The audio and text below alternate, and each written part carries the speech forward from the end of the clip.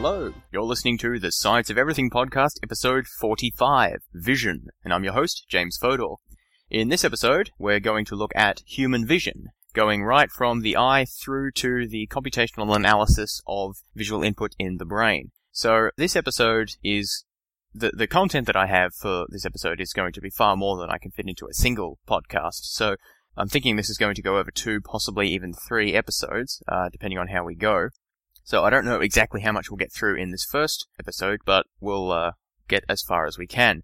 So what I'll do is I'll give an overview of everything that I plan to discuss over the series of episodes, and then we'll get as far as we go in this one and pick up where we left off in the next one. So first I'm going to talk about the eye, the anatomy of the eye, how images are formed, the visual field, and after that we're going to move on to talking about the retina, which, is part of the eye, but it's where the actual rods and cones that do the actual transduction of light into neural inputs that the brain can actually understand. So it's kind of the crucial part of the eye, so we'll sort of consider it separately, or in its own section. We'll look at rhodopsin, how phototransduction occurs, the bipolar cells, ganglion cells, and some of the other cells that are found in the retina. Then we'll look at the output of the retina, from the optic nerve leading through the optic chiasm, and into the lateral geniculate nucleus, which is the first region of the brain that the visual input goes to. After that, we'll talk about the primary visual cortex, or V1, the different layers within V1 and cell types, ocular dominance columns, orientation columns, and some other interesting things that occur there. After that, we'll look at some of the higher levels of processing that occur in various other regions of the brain, including V2 and V3, the MT and MST regions, V4, which has a lot to do with color, the inferior temporal cortex, interparietal sulcus, and some other regions that are of relevance. And finally, we'll conclude with a look at sort of the more abstract computational analysis that the brain does, specifically how it takes the inputs that it receives from the retina and transforms those into visual perceptions, and how it recognizes objects and detects motion and depth and things like that. So at the outset, I think it's important to say that many of the issues that I'm going to discuss are still not completely understood. In fact, many of them are very poorly understood, especially the further I go on. The stuff I talk about the anatomy of the eye and the retina and so on, that's pretty well established. The structure of the visual cortex and the lateral geniculate nucleus, it's pretty well known, although there are still a lot of questions there. Higher-level processing and computational analysis is still quite poorly understood, and all we've got largely at the moment are sort of plausible hypotheses and various competing theories, backed up by a certain amount of computational or anatomical evidence, but we'll get to that. So just be warned that it gets murkier the further we progress through the through the brain and the processing cycle. In terms of recommended pre-listening for this episode, or series of episodes, we're going to cover a lot of ground. So many of the episodes that I've talked about, where I've talked previously about issues of biology and light or cells, will all be relevant. In particular, I strongly recommend episode 10 on the cell, episode 18, Biochemistry Basics, and episode 38, Neurons and Synapses. Episode 38 in particular is essentially vital, because I'm not going to go into detail about what neurons are and so on. I'm going to assume that you have a background in that. Episode 32, Light and Optics, will also be somewhat useful for the first part about the eye and image formation. Okay, so without any further ado, let's get into it. So, first of all, I'm going to present a very gross level overview of image processing and the overall schema of how visual information is first detected and then processed by various parts of the brain. So, I like to divide this into about 4 main categories. Well, I suppose 4 or 5 main categories. First of all is the eye. So this is literally the eyeball itself and the lens and cornea and all that sort of stuff. That's where the light first enters, essentially, the body, and is first formed into an image. But in the eye itself, no visual processing occurs, it just forms an image. The second stage is the retina. Now, the retina is actually part of the eye, but I think it's useful to separate it. The retina includes the rods and cones that actually detect light and convert it into neuronal signals that the brain can understand. There's some interesting biochemistry and elements we'll look at there in terms of how that occurs. The third level is the initial processing, or the very first processing of visual information in the brain. This includes the transmission of the visual information from the retina into the brain via the optic nerve and the optic chiasm, and into its first sort of processing location in the brain, which is called the lateral geniculate nucleus, or LGN, and we'll talk more about that later. So that whole bringing the information into the brain and getting to the LGN, that's level 3, or stage 3. Stage 4 is processing in the primary visual cortex, or V1, where the information is taken after it goes to the LGN. And finally, higher level processing in cortical areas, which are basically cortical areas which perform high-level processing after the information has already been taken to V1. So I'm presenting this as kind of a linear process where, the light comes in the eye, it's detected by the retina, it's passed into the brain, goes to the LGN, goes to V1, then goes to the higher levels. It's not quite that simple because there are, especially from the V1 to the LGN and from higher level areas back to V1, there are sort of backward directed projections of axons that go forward, like from V1 to V2, for example, and then projections go back from V2 to V1, or forward projections from the LGN to V1 and backward projections from V1 back to the LGN. So it's not quite so simple and linear as I'm presenting it, but so for sort of a first level analysis, I think that's a useful way to think about it. So just to recap, the eye, light comes in the eye, is transferred into electrical signals by the retina, is moved into the brain via the optic nerve and optic chiasm, and is first processed by the lateral genicular nucleus. Then it is transferred to the primary visual cortex, which is called V1, and finally, after that, it's progressively processed or moved along to higher cortical areas like V2 and V4 and so on, which we'll talk about later. So keep those 5 basic categories in mind as we're moving through this series of episodes. But we need to start at the beginning, which is a good place to start, and we'll talk about the anatomy of the eye. So, the adult human eye is only about 2.5 centimeters in diameter, which is actually quite small if you consider how important it is, because, vision is obviously the primary sense that humans rely on to interact with the world. So given how important it is, actually quite small. The eye is kind of like an onion, really. It has a bunch of layers, and you strip out the first layer, and then you can look at the second layer, and then you can sort of move further and further in as you peel out the layers. But we'll start from the outside and work our way in. Basically, the eye is roughly spherical. It's not completely spherical, although it does have a sort of a dimple that comes out the front. So it's like imagine it as a sphere with a sort of a hemispherical protrusion poking out the front. If you sort of close your eyes and touch your eyelid, you'll sort of feel that sort of bump in the front of your eye. That bump there is called the cornea, and that's where we're going to start. The cornea is at the very front of the eye. It's made up of several layers of transparent connective and epithelial tissue. If you're not sure what I mean by that, check out episode 25 on tissues, organs, and systems. But these tissues are transparent, which is important, obviously, because if the light couldn't pass through the cornea, then we wouldn't be able to see anything. The cornea is curved, which assists in the focusing of light. And this is important to understand how an image is formed, and I'll get to that in a moment. So just remember that the cornea is curved, and that means it can help in image formation. Exactly how it does that, we'll come back to. So behind the cornea is a sort of a roughly hemispherical shape called the anterior chamber, which basically just means like the chamber in front. And it's filled with transparent fluid called aqueous humor. Now, this is a little interesting thing here. Aqueous humor is really quite a stupid name, in my opinion, because it's basically just Latin for water fluid, aqueous meaning water, and humor just means like bodily fluid or just fluid generally.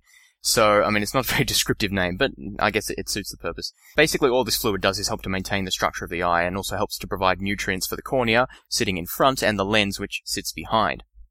There's another type of sort of watery fluid that's in the eye, which is called the vitreous humor. So don't get those two confused. We'll talk about vitreous humor a little bit later, but the aqueous humor is at the front, just behind the cornea, and the vitreous humor sits back, further into the eye, and we'll talk about later.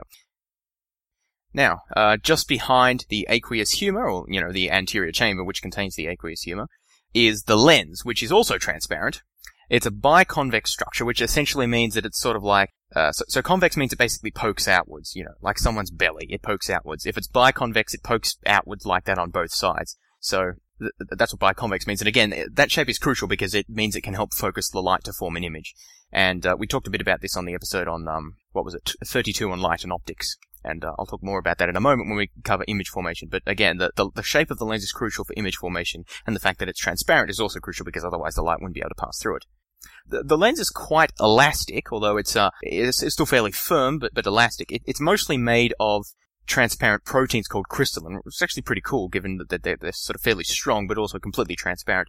The lens is kept in position by what's called the ciliary body, which is comprised of ciliary muscles and ciliary processes. We won't go into the details of what those are, but basically that there's muscles and tendons which connect to the lens, help it to keep it in position, and also are able to pull on the lens in order to alter the shape of the lens. And altering the shape of the lens is crucial, as we'll talk about in a moment in the image formation, because in order to focus on light coming from different distances away, it's necessary to change the shape of the lens. So these ciliary muscles and ciliary processes help with changing the shape of the lens.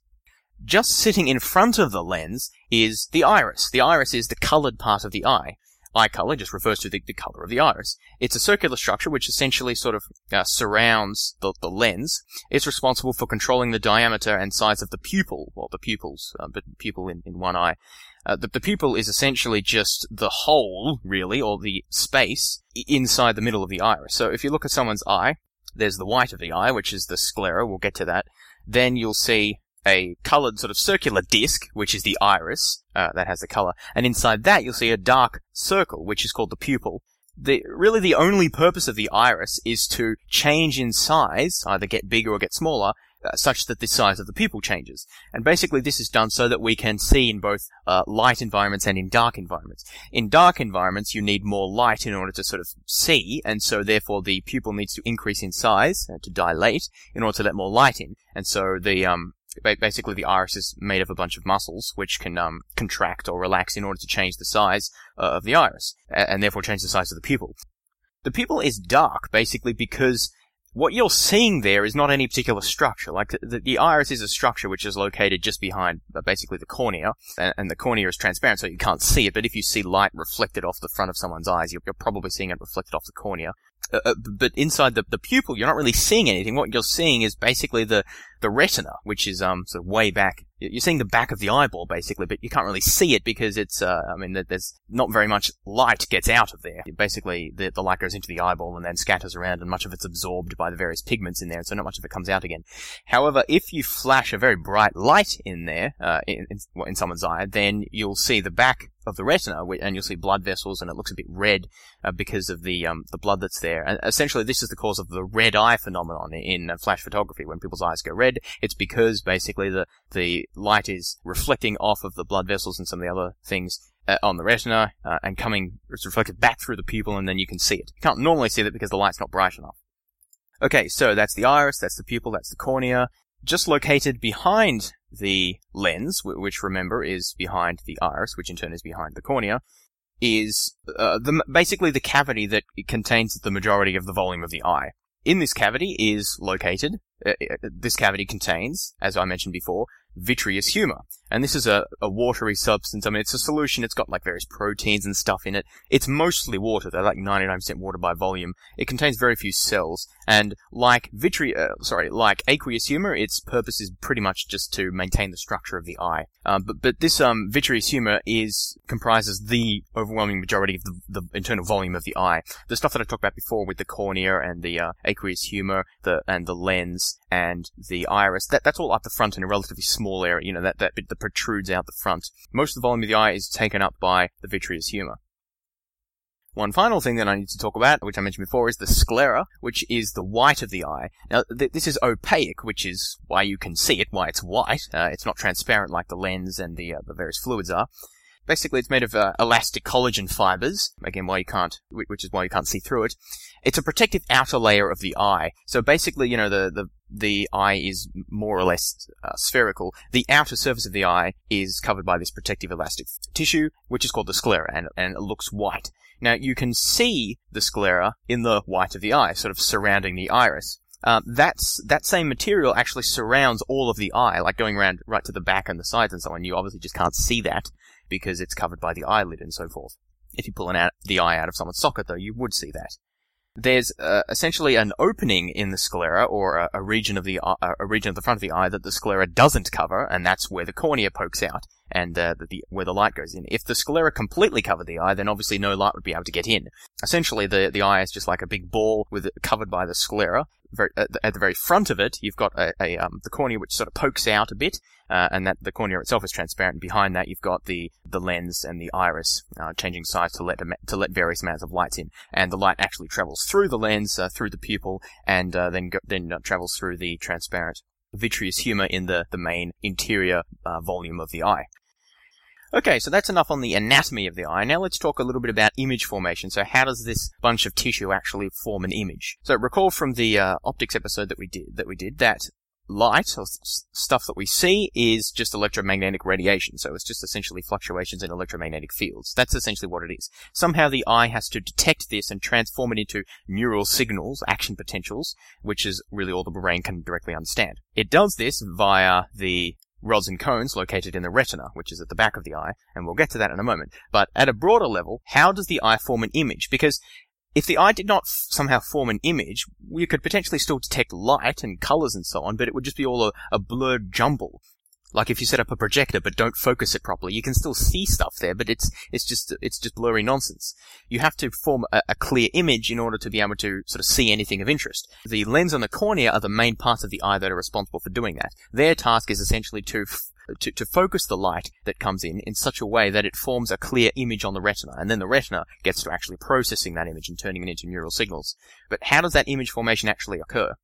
Well, remember refraction? From earlier episodes we've done, this is when a wave changes its direction as a result of a change in the speed with which that wave travels. Now, light travels always at the same speed in a vacuum. However, light does not always travel at the same speed in different materials. So, in particular, light travels through the cornea and through the lens and through the aqueous and vitreous humours at different speeds than it travels through air. And so, as it travels through these tissues, it is bent. Well, the humours aren't really tissues, but those substances, the light is bent. That's called refraction. Now, in particular, most of the bending occurs at the cornea and the lens, so I'll talk mostly about those. Remember I described the lens as a biconvex structure? This means that it sort of pokes out in both directions.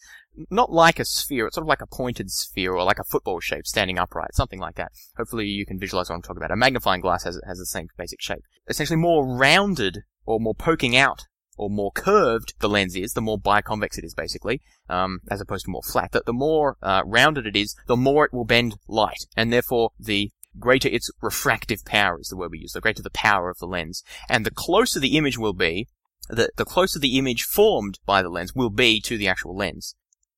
So the way image formation works is that you will have light coming to you, let's say coming to the lens, from all different places in the visual field. The visual field is just the region you can see from the eye, or from both your eyes.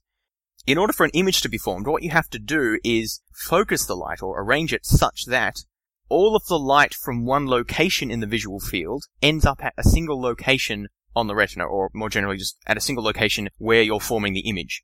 Now that might sort of sound trivial, but generally that won't be the case. Generally, like for example, if you just look at the walls look white, even though all of the light from, say, the room that you're sitting in is being reflected from those walls. Like, all of the light's there, but you don't get an image because light from the lamp, light from the computer, light from the bed, light from the desk, light from whatever are all hitting all parts of the wall. And so what you see is just a jumbled mess, which you just interpret as like a color or whatever. You don't see an actual image. In order to get an image, you need it to be so that the light from one particular key on your keyboard falls on one particular part of the wall, and then a light from the next key on your keyboard falls on the part of the wall just next to that, and so on. So basically you get a clear one-to-one mapping of light from the stuff in the real world to light to wherever you're forming the image. In case of the retina, what you need to have is light from a particular point in the visual field needs to all converge to a single point on the retina.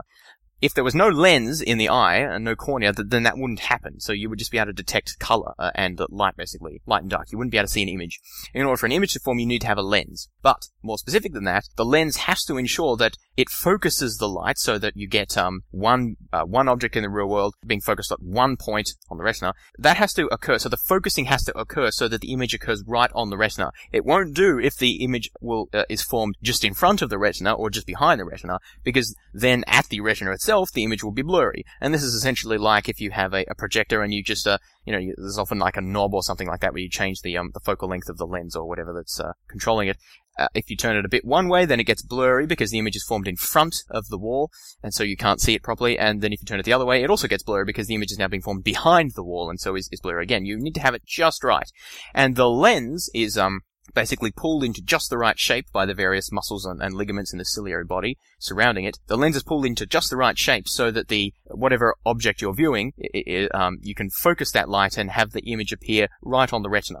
People who have various types of defects with their lens, basically the two most common ones are myopia and hyperopia, or short-sightedness and long-sightedness. Basically, their lens is incapable of changing shape properly, so that in myopia, I think, if I'm getting it right, the image forms in front of the retina, and in hyperopia, it forms behind the retina, or I may have got that the wrong way around. The details don't matter too much for this episode. The point is, you have to, the lens has to form the image right on the retina, and if you focus the light too much or too little, and if the lens can't be exactly the right shape, it won't form on the retina, and you get a blurry image. And sort of, we wear glasses or contact lenses to basically provide extra, or to alter the way that the light is refracted by the lens, and therefore sort of offset that. I mentioned that the cornea refracts light as well. The cornea, however, has a fixed refractive power. It can't change shape or composition. So whenever we want to change what we're looking at, or change the viewing distance of our eyes, that's all done by the lens. So it's crucial that we have at least one refractive body that's able to change its shape. If they were both fixed like the cornea, we'd essentially only be able to view objects clearly at a fixed distance. 10 meters away, everything would be clear, but everything closer than that and further away than that would be blurry. And this is essentially what happens, especially to older people, because their lenses tend to become stiffer, and so they're more brittle, and it's harder for them to reshape. So they can see things clearly if it's just the right distance. Closer than that, they can't focus properly. Further away, that they can't focus properly. Okay, so that's how image formation occurs. Remember, image formation is just about getting an image on the retina. It doesn't say anything about how that image is actually interpreted by the brain, or how it's actually even transferred to the brain. So far, we haven't said anything about the brain. We've just said something about how the light comes into the eye, and we get an image from that. Now we've got to figure out a way of capturing that image and transforming it into electrical neural signals that the brain can later interpret. Just before we get there, there's a few extra concepts that I want to cover. The first is the visual field. I mentioned this before. The visual field is simply the area in space, in front of us, that we perceive when the eyes are fixed at a static position looking straight ahead. So if you move your eyes from side to side, you can see additional, or up and down, you can see additional things. You can see areas that you couldn't see if you just were looking straight ahead.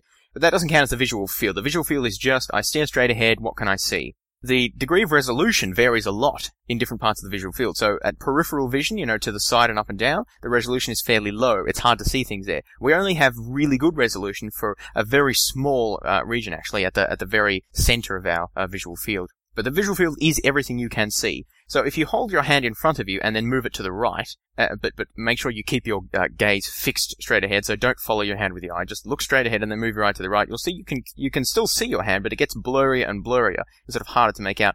And eventually, if you can move your arm around far enough, you won't be able to see your hand anymore. That's because it's moved out of your visual field. The human visual field is roughly 180 degrees forward. But basically, if you imagine a circle sort of projecting out with you at the center, you can see a full 180 degrees of that circle, obviously forwards from your perspective. The 180 degrees behind that, you can't see. So that's actually quite impressive in the sense that we can see fully half of a 360 degree field.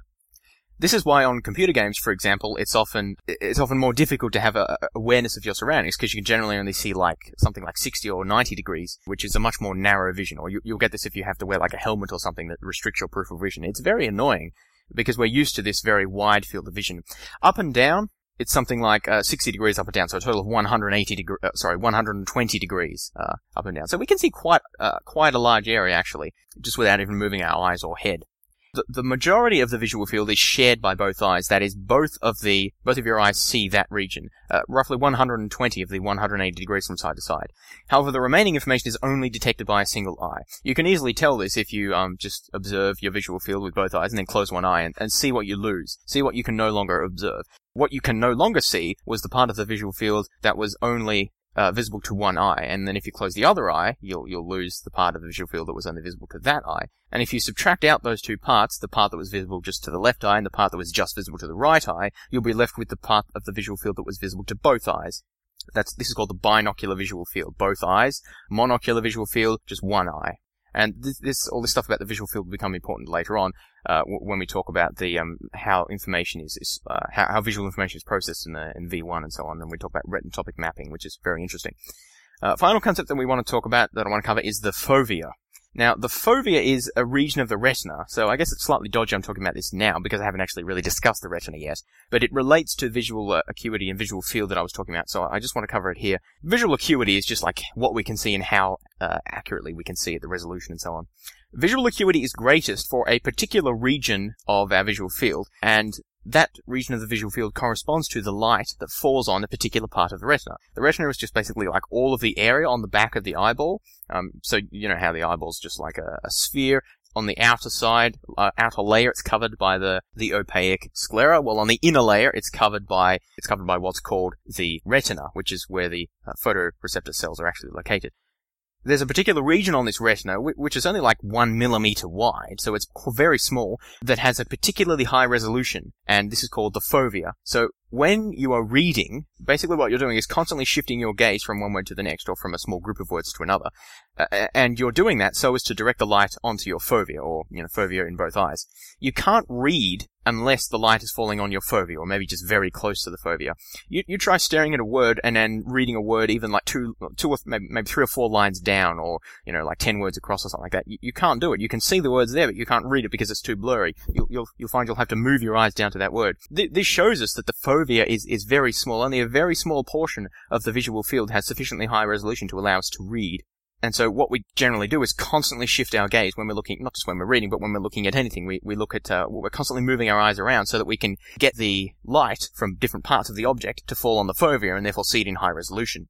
There's no intrinsic reason why the human visual field, if we had enough eyes or cameras or whatever, could not cover the full 360 degrees and could not cover that with the high degree of resolution and acuity that we have from the fovea. So you could imagine how accurately we would be able to see if we could see 360 degrees.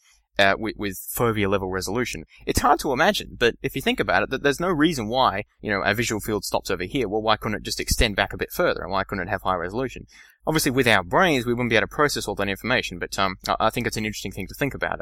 The fovea is fascinating because it only comprises 1% of the total area of the retina, but it takes up over 50% of the visual cortex in the brain, which is where this information is processed. So 1% of the input takes up 50% of the processing, and that's essentially just because of the huge quantity, the huge resolution, the very high resolution that region has. Okay, so that's the visual field and fovea covered, and that concludes our discussion of the first of our 5 elements of vision, the eye, and talking about image formation and the anatomy and so on. Now we're moving on to our second element, which is technically still part of the eye, but I'm going to talk about it separately, the retina. Now, I've already said what the retina is. It's just a layer of light-sensitive tissue that lines the inner surface of the eye. The retina contains the photoreceptor cells that actually transduce incident photons into electrical signals. Transduce just basically means like transform. Incident just means the photons are falling onto, like that they're literally the photoreceptor cells on the retina. So, incident photons, they come through the cornea and refracted a bit, then they travel through the lens and are refracted some more, an image forms on the retina, and the incident photons that are falling onto the retina need to be converted to electrical signals, which the brain can then process. The retina is what does this job of transducing the photons into electrical signals. Okay, so I keep talking about these photoreceptor cells. These are the cells that actually do the transducing. They take a photon, basically, and use that information to produce electrical signals that the brain can understand. How do they do that? This is one of the, I think, really cool parts of vision, understanding how we go from photons, like fluctuations in the electromagnetic field, into electrical signals in the brain, action potentials. How does that happen? Well, it happens, the first part of that happening is essentially in the rods and the cones. Rods and cones, what am I talking about? There are 2 fundamental types of photoreceptor cells. A photoreceptor cell is just the generic name for any cell that does this job of transducing the photon signal. But there are 2 basic types of them in the human eye, and they're called basically by their shape. Rods, which are sort of vertically shaped, and they look like rods, and cones because, well, they look like cones. So rods and cones. You may have heard of these before. It's useful to get a sort of a quick feel for the difference between these things. So let me just spit out a few properties of how these differ. Rods, there are many more rods than cones, so rods are sort of like much more popular. So I think about 90% of the photoreceptors are rods, or even more than that. Yeah, so the human retina contains 120 million rods and only 6 million cones, so more than 90%. Rods are somewhat larger than cones. Rods are also much more sensitive to a very small amount of light. In fact, I've heard that human rods are capable of detecting even a single photon, although other sources have said like 6 photons, but I mean, much of a muchness really. Suffice it to say, a rod is capable of being triggered by as few as 1, maybe a few photons, which is still a very small amount. Cones, on the other hand, require a very much larger number of photons in order to actually produce a signal. So cones aren't very useful in dim light. So whenever we're seeing in relatively dark light, you're basically just using rods. The cones aren't very useful. On the other hand, when we're in bright light, like daytime, the rods quickly get saturated, and so I'll discuss what I mean by that, but essentially they become useless, and we're just seeing with our cones. So cones are for bright light, rods are for dark light. Also, cones are the only things that can see in color. because essentially there's only one type of rod, and it's sensitive to electromagnetic radiation over the visual region of the spectrum. It's occurred to me that I haven't actually done an episode talking about electromagnetic radiation in some detail, but basically electromagnetic radiation can come in different frequencies or wavelengths. Those are more or less the same thing. Well, they're not the same thing, but they go together, so we'll just use the terms interchangeably for now. And different wavelengths correspond to different colors, or that's how we see them anyway. Humans can only observe a very narrow range of these wavelengths, and this is called the visual spectrum. There are many other, like infrared and ultraviolet and stuff like that we can't see, but that still carries energy and so on. And it's all light. It's all electromagnetic radiation, but we can only see a very narrow range of it. Rods are basically sensitive right across the visual spectrum. Cones, on the other hand, well, there are actually 3 types of cones. So don't get confused. Photoreceptor cells, there are rods and cones. Under rods, well, there's just rods. There's only one type of rods. Under cones, there are 3 different types of cones. And what are these called? Like L-type, M-type, and S-type, but I'm not so concerned about those names. Basically, they correspond to the difference between the different types of cones is just that they have slightly different molecules in them, photoreceptor molecules, which are sensitive to slightly different wavelengths of light. And this corresponds to basically slightly different colors of light. So L-type cones respond most to reddish type of colors, long wavelengths, so hence L. M-type cells respond most intensely to sort of a greenish color, which has a medium wavelength, hence M. And the third type of cells, S-type cells, respond most heavily to bluish type colors, which has a short wavelength and therefore is called S. But basically, so the 3 different types of cones correspond to red, green, and blue. And if those colors sound familiar, it's because they're essentially the primary colors. With those 3 colors, you can form all other colors. And it's no coincidence those are the primary colors. It's basically because those are the 3 different types of or cones that we have in our retina. So we can detect only those 3 different colors. And other colors that we can see are only going to come out of a combination of those 3. By the way, white is formed by a combination of all of those colors, and black is just an absence of light. So those are kind of sort of the extremes of the spectrum. They're not colors in themselves. Now, it's important to understand that the 3 different types of cones don't only respond to that type of light. I said that they respond most to that type of light. Basically, what you can do is you can draw a curve, like a bell-shaped curve, which represents the height of the curve represents how much does that cell respond, and the sort of horizontal axis represents the different wavelengths or frequencies of light. The peak of the curve tells you the frequency that generates the most amount of response or most excitation from this type of cell. So red cones peak in the red region of the spectrum, the green cells peak in the green, and the blue cells peak in the blue, but they respond to other colors as well, just not as much. So that's the key difference. Color blindness basically results when when you're missing one of those cones, or one of those types of cones, or even 2 of those types of cones. Or you just have a deficit in the number of those cones. You might have a few of them, but not enough to generate the full spectrum of the color. And also, just on color blindness, it's important to understand that color blindness is not the same thing as total absence of color vision.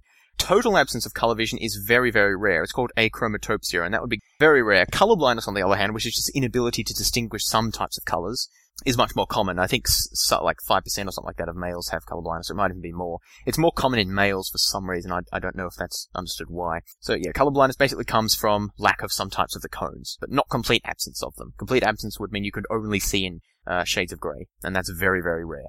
Now, I still haven't explained how the rods and the cones actually detect the light. I've just explained the different types of them. So how do they do it? Well, rods and cones are basically neurons. So remember that they have a cell body, the soma, they have dendrites. Well, photoreceptor cells don't really have much in the way of dendrites, but which take the input in, and they have axons, which are sort of the output part of the cell. Rods and cones have this sort of extra part, which is basically what makes them photoreceptors, what makes them different from regular neurons. And basically, these are what give the rods and the cones their name. The rod is basically just like an upward protrusion of the membrane above the soma, above the cell body, and it basically just has a stack of membranes inside it. So remember, the outside exterior of the cell is surrounded by the cell membrane, but within that you can have sort of subsidiary membranes. Vesicles are an example of that, where you have a membrane inside the cell surrounding some, like a neurotransmitter or something, or some other proteins. These membranes that I'm talking about are not vesicles. They're bigger than vesicles, or I think generally bigger than vesicles. They're kind of pancake shaped. It's basically like a whole bunch of pancakes stacked on top of each other. And that's why it's a cone, because that's why it's a rod, because basically it literally looks like a rod that points upwards from the soma, and then inside that rod is just a stack of these internal membranes that kind of look like pancakes, and there's a bit of a gap in between each of them. The cone has a similar structure, except that the membranes are sort of like that. They get smaller as you move upwards, and so hence the cone shape. And it's not quite as tall as the rod, but it's a similar type of thing. You've got a bunch of membranes inside the overall cell membrane. What's the point of these membranes, or these internal membrane discs? Well, embedded in the membrane of these discs are the actual photoreceptor molecules. And these photoreceptor molecules are what does the actual transduction. So the cones and the rods have slightly different types of photoreceptor molecules. The cones have a molecule that's called photopsin, and the rods have a molecule that's called rhodopsin. So, I mean, they have very similar names. I mean, that's because they're very similar molecules. They're almost exactly the same, really. They're just slightly different. And remember, photopsin is found in all of the cones, but what makes the cones different from each other, because remember, there's 3 different varieties corresponding to 3 different colors, it's just because the conformation of photopsin is slightly different in those different varieties of cones. Conformation, basically, that just means the shape of the protein, basically, or the molecule. Shape's a bit different, so it reacts with light a bit differently, and therefore it absorbs different wavelengths at slightly different levels. And so that explains why you've got the 3 different types of cones that respond differently to the 3 different frequencies of light. But what I'm going to mostly talk about is rhodopsin in the cones. Rhodopsin in the rods. I think it's been studied a bit more than the photopsin in the cones, so we know a bit more about it. But the fundamental process is almost exactly the same. There's just maybe some minor differences with the precise metabolic pathways and so on. But that's not so important for our purposes. We just want to get a basic idea of how it works. Okay, so now that we've talked about the rods and the cones in gory detail, I'm now going to talk about rhodopsin in more detail. So remember, we're specifically talking about the rods now because rhodopsin is found in those stacked membranes inside the rods, but cones, very similar principles. Okay, so rhodopsin is a chromoprotein, which means it's a protein. Remember from Biochemistry Basics what a protein is, just amino acids chained together and wound up in an interesting structure. It's a protein linked to a pigment-carrying substance. Okay, a pigment is a substance that selectively absorbs some particular wavelength or wavelengths of light. So basically anything that you can see that's not white, or that's not completely white or transparent, has some pigments in it. Pigment just means that it absorbs some colors preferentially, and so you can sort of see it. So paints all contain pigments, for example. So any color paint is going to have some pigment that preferentially absorbs all of the colors other than the one you want to see. So yellow paint has to absorb all of the colors apart from yellow and reflect yellow so you can see it. So pigments are all over the place. So it's a fancy word for something that's actually quite common. When we say rhodopsin is a chromoprotein, rhodopsin is a molecule, a big complex molecule, which is comprised of a protein bit and a pigment bit. The protein bit is called opsin, hence rhodopsin, and the non-protein bit, the pigment bit, is called retinal. So rhodopsin is opsin plus retinal, sort of bonded together.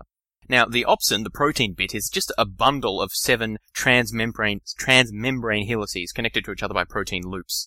So what's all that mean? So transmembrane just means it goes across the membrane. So remember, we've got these intramembrane discs, and basically studded in those across the membrane is this opsin molecule, and the opsin molecule is comprised of helices. So that's basically like the double helix in a DNA. It's just a particular shape that proteins can have as part of their structure. You've got a bunch of these helices that are all connected together, and 7 of them exactly. They're all connected together, and they're all part of the same protein. They're all part of opsin, but they're just studded sort of separately into the membrane, into the interior membrane. The precise structure of that's not that important. I just wanted to give an idea of what the molecule is like. So it's a bunch of helices connected together, studded in the membrane. Bonded to the opsin is the retinal, which sort of lies horizontally with relation to the membrane. So if you can imagine the membrane goes across, studded in that membrane, we've got opsin, which sort of pokes out at either end, and that's comprised of its 7 little helice components, but they're all sort of bunched together. And then sort of bonded to the opsin, but sort of lying horizontally underneath it, so inside the pancake membrane, internal membrane, is the retinal, which is the actual pigment molecule. So the outer disc, or remember this pancake in a membrane, contains thousands of these rhodopsin molecules. So they're all studded at different locations around the membrane. Okay, so that's the structure of the whole rod thing. So we've got a rod with a sort of a rod-shaped protrusion of the membrane. Within that, there are a bunch of essentially stacked internal membranes, studded inside these internal membranes are each of the membranes containing thousands of these rhodopsin molecules that stick out on either side of the internal membrane, and each rhodopsin molecule in turn is comprised of the opsin bit, which is a protein that's actually in the membrane, and the retinal bit, which is the non-protein pigment part of the rhodopsin chromoprotein, which sort of sits just inside the membrane disc. Hopefully you can sort of picture that. Now we're finally going to talk about the actual process of phototransduction, which just refers to the process of converting light into an electrical signal. So how does this occur?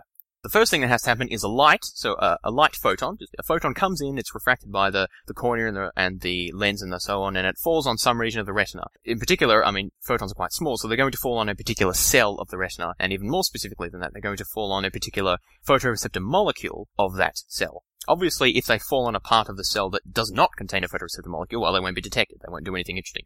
You'll only detect the photon if it actually falls on the right part. If it makes, sort of directly falls, like literally makes contact, in so much as we can talk about, contact in a sort of a atomic level here. But basically, think about, like, the photon literally comes in and hits the particular rhodopsin molecule that's sitting inside the membrane.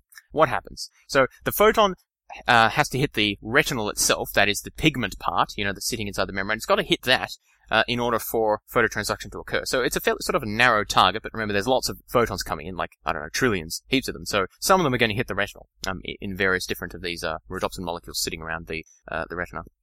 When the photon, and the photon of course also has to be of the correct wavelength or frequency, otherwise it won't do anything. But so when a photon of the correct frequency hits the retinal undergoes isomerization, which just basically means a change in its shape. Basically, the technical term for that is it changes from an 11 cis to an all-trans configuration, which essentially just means that it goes from being slightly bent to straight, if we want to think about it like that. So it's a bit bent, the photon hits it, it undergoes isomerization, changes shape, and it becomes straight.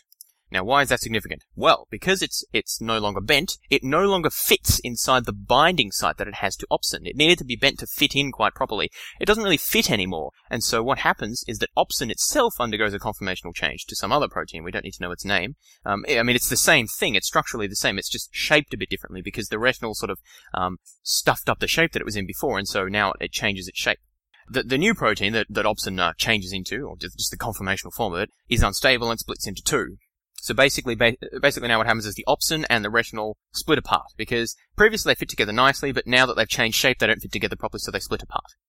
Okay, so now we've got opsin and retinal going their separate ways there. Well, they're not quite opsin and retinal anymore. So now we've got opsin and retinal, which are disassociated from each other, they've gone their separate ways. The opsin sits around, basically it's still embedded in the membrane, the retinal floats away into the cytoplasm. Why do we care about that? What relevance does that have to actually vision, transduction? Well, it's what happens afterwards that's important. So the opsin that's still sitting around in the membrane is now no longer attached to the retinal, and so that basically allows it to bind to something else. Specifically, it binds to a regulatory protein called transducin. The transducin was just sort of sitting around inside the membrane, or nearby, before the photon came and began this whole process.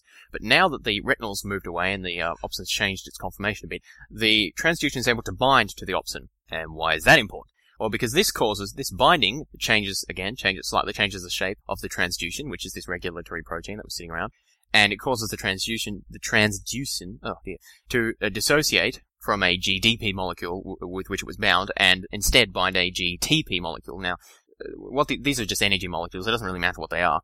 But the point is, the transducin binds to the opsin, which is now free from the retinal, and as a result of that, the transducin itself becomes unstable and breaks up into two subunits, called the alpha and the beta subunits, I think, but again, that doesn't matter too much. The transducin bonds to the opsin, breaks up into two because, again, it becomes unstable in its existing conformation. Why do we care about that? Well, it's because of what happens next. So we're going to get there in the end. But it's like many, essentially metabolic or protein pathways, secondary messenger pathways in the human body. It's sort of very indirect. It's like, why are you doing it this really weird way? But that's how evolution works.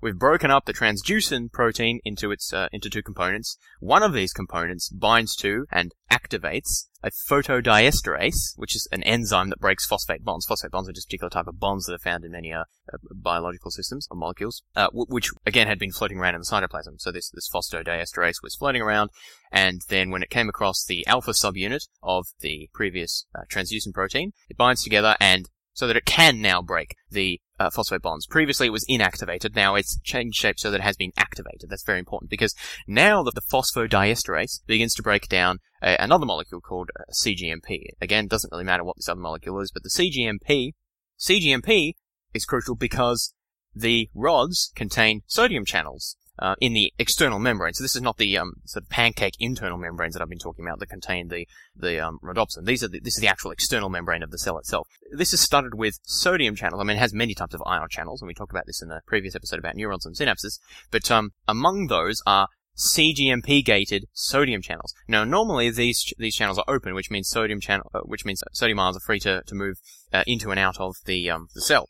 However, phosphodiesterase breaks down the cGMP. And these sodium channels need the cGMP in order to stay open because they're cGMP gated, which means the cGMP has to come along and bind to the ion channel. And without that binding, it will close. So phosphodiesterase breaks down the cGMP, which in turn means the sodium channels close.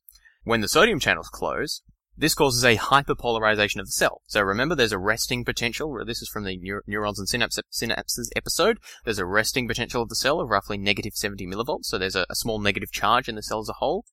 Hyperpolarization means the cell becomes more negatively charged.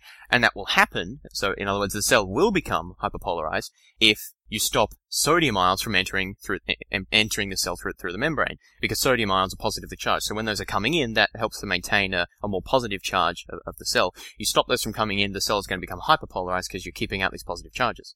And the cGMP-gated sodium channels are crucial for allowing those sodium ions to come in, thereby maintaining the resting potential. You close off the cGMP-gated sodium channels, you stop the sodium ions from coming in, you cause the cell to hyperpolarize.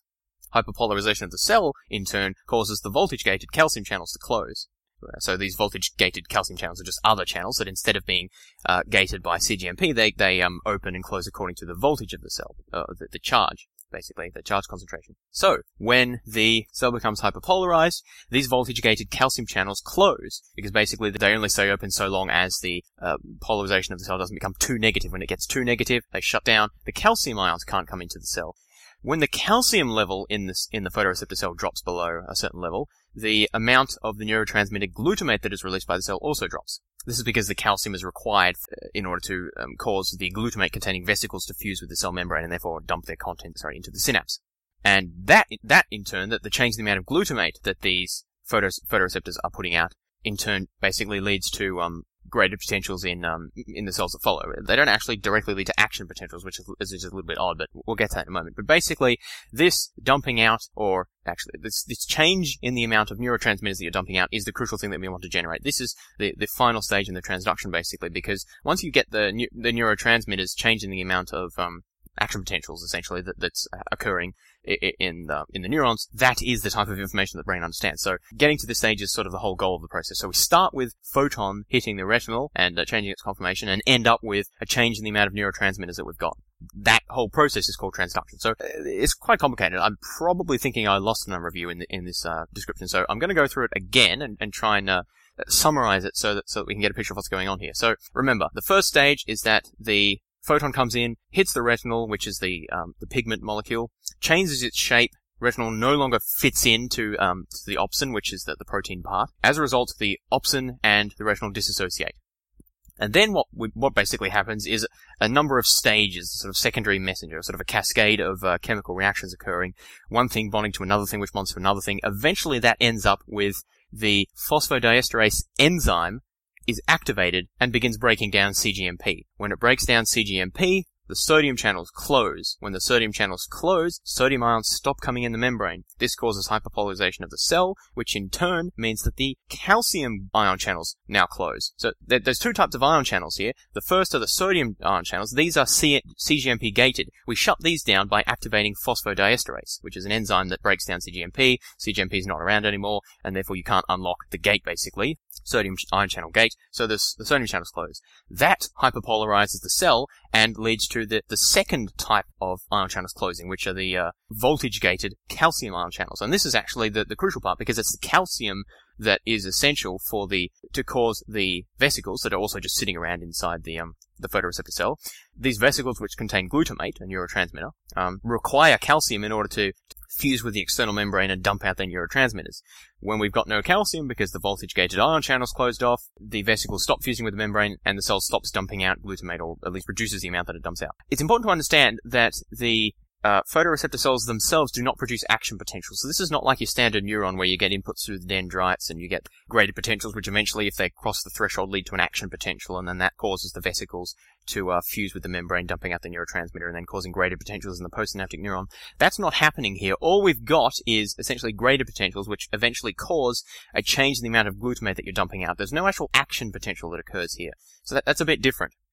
So this entire process is basically just a way of changing the amount of glutamate that we're dumping out into the synapse. In order to change the amount of glutamate that we're dumping out, we need to change the amount of calcium that's sitting around, because calcium is what causes it, binds with the vesicle membranes and causes the glutamate to be dumped out. In order to change the amount of calcium that we have around in the cell, we need to close the voltage-gated calcium channels. In order for those to close, we've got to hyperpolarize the cell. Well, how do we hyperpolarize the cell? We do that by shutting down the sodium ion channels, which are bringing positive charges into the cell and therefore stopping it from being hyperpolarized. How do we shut down the sodium channels? We get phosphodiesterase to be activated and break down the CGMP molecules that are allowing the sodium channels to be opened up because they're CGMP gated. How do we get phosphodiesterase to be activated? Well, that's where we get that alpha subunit of the transducin protein. We get that bit of the transducin protein which is able to bind to and activate the phosphodiesterase. How do we get that alpha subunit of the transducin molecule? Well, we need opsin to bind to transducin in order to break it up, in order to break up the transducin into a couple of subunits, and then the subunit activates the phosphodiesterase. The phosphodiesterase breaks down the CGMP. The CGMP gated sodium channels close, and that leads to hyperpolarization, and then the hyperpolarization leads to the calcium gated ion channels to close, which therefore causes the vesicles not to fuse with the membrane, and therefore the glutamate is not dumped out anymore into the synapse. Jumping right back to the start again, how do we get that transducin to be broken up into the different parts by the opsin molecule? Well, we've got to get the opsin molecule by itself, and to do that, we have to get it to be separated from the retinal, because to start off with, the opsin and the retinal are connected together into this complex, which we call rhodopsin. How do we get the opsin molecule by itself so that it can bind with the transducin and therefore activate the phosphodiesterase and so on? How do we get the opsin by itself? We need to change the conformation of the retinal, because once we change the conformation of the retinal, change the shape of that retinal, the rhodopsin complex will be unstable and break apart. How do we change the conformation of the retinal? That happens when a photon falls onto the retinal and changes its conformation, because basically it puts it up into high energy state, is the way to think about it. And so that's where the photon comes back into it. That's where the light comes back into it. The photon hits the retinal, changes its shape, and then we get this big cascade of events, which ends up with the concentration of calcium inside the cytoplasm declining, which means that the glutamate-containing vesicles no longer are fusing with the cell membrane, and so we're not dumping out glutamate into the synapse. Okay, so I'm going to leave it there for this episode. We'll pick up on with the rest of the story by discussing the remaining layers of the retina, and then moving on to processing of the visual information in the brain and the lateral genicular nucleus and V1 and so forth in future episodes. It looks like we're probably going to have 2 more episodes, maybe 3 more. This podcast has already gone over long, so I'll dispense with most of the usual things that I say now. One thing, though, that I did wanted to mention was that my podcast was recently mentioned on another science podcast, which some of you may have heard before or may not, called The Pseudoscientists. That's a podcast run by some friends of mine. In that podcast, they talk about science news topics, the role of science in society, and how science is sometimes misunderstood, all sorts of things like that. I think probably most listeners of my show, if you're interested in science, you'll like that podcast as well. So go check it out. Just type The Pseudoscientists, pseudoscientists being one word, into Google, and you should be able to find them fairly easily. So, on that note, thanks for listening, and I'll talk to you next time.